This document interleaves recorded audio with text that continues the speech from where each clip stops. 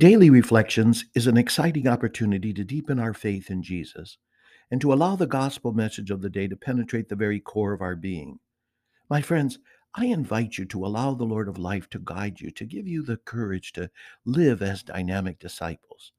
Let's offer this day to the way, the truth, and the life. Today we celebrate Thursday of the fifth week in Ordinary Time. And we begin with Psalm 128. Blessed are those who fear the Lord. Together, blessed are those who fear the Lord. Blessed are you who fear the Lord, who walk in his ways. For you shall eat the fruit of your handiwork. Blessed shall you be and favored.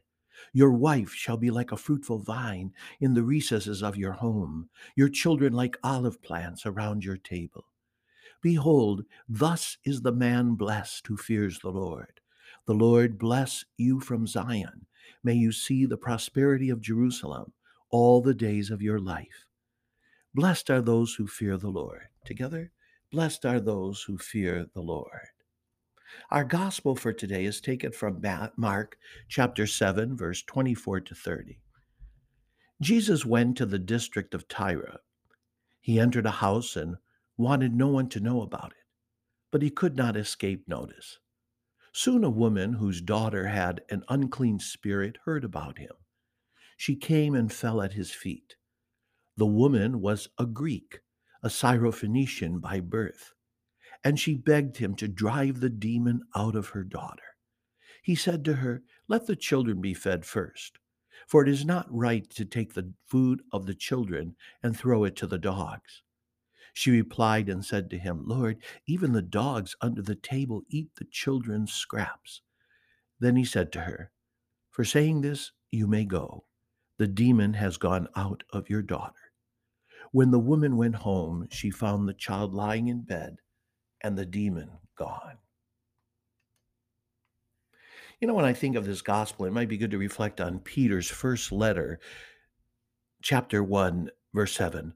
The genuineness of your faith, more precious than gold, that is perishable, even though tested by fire, may prove to be for praise, glory, and honor at the revelation of Jesus Christ. This is really what's happening today with this Greek, a Syrophoenician woman. Jesus moves her from simply wanting something to a genuine relationship with him. Jesus knew what he was doing in this encounter. He is also proclaiming to his disciples and to everyone else the importance of faith, the depth of our faith. I think the real um, uh, ingredient, the real importance of this gospel is truly the faith of this woman. You would think that what this woman was experiencing, she would have simply walked away in anger and despair. However, what was more important to her was her plea. She came and fell at his feet and she begged him to drive the demon out of her daughter. Her prayer of petition was fervent and constant. Jesus goes even deeper in this woman's life. Let the children be fed first, for it is not right to take the food of the children and throw it to the dogs. Wow, unbelievable. It seems as though Jesus is really insulting this poor woman in need, but nothing is further from the truth. You see, this woman is not a Jew, which means that she cannot eat at the family table. I just love the response this woman gives. She said, "Lord, even the dogs under the table eat the children's scraps." This woman had to overcome many obstacles in order to secure her daughter's healing. It seemed that she met resistance to her request at every turn. Yet she persisted until she achieved her goal. She was a member of a doomed race. She was from a region known for vile religious practices. And yet, in all that, she recognizes the fact that Jesus has so much more to give. His mercy and compassion are never exhausted. I think of the feeding of the 5,000, where there are 12 wicker baskets left over.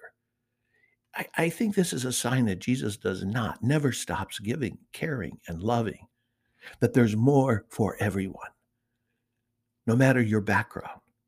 Her faith has healed her daughter. Jesus' words are very powerful. For saying this, you may go. The demon has gone out of your daughter. Let's not allow the obstacles get in our way to turn our life over to Jesus. We must remain persistent. Nothing, no one can ever separate us from God's love and God's power to heal. As I started, I conclude this reflection with 1 Peter 1:7. The genuineness of your faith, more precious than gold that is perishable, even though tested by fire, may prove to be for praise, glory, and honor at the revelation of Jesus Christ. Have a great day. Be sure of my prayers.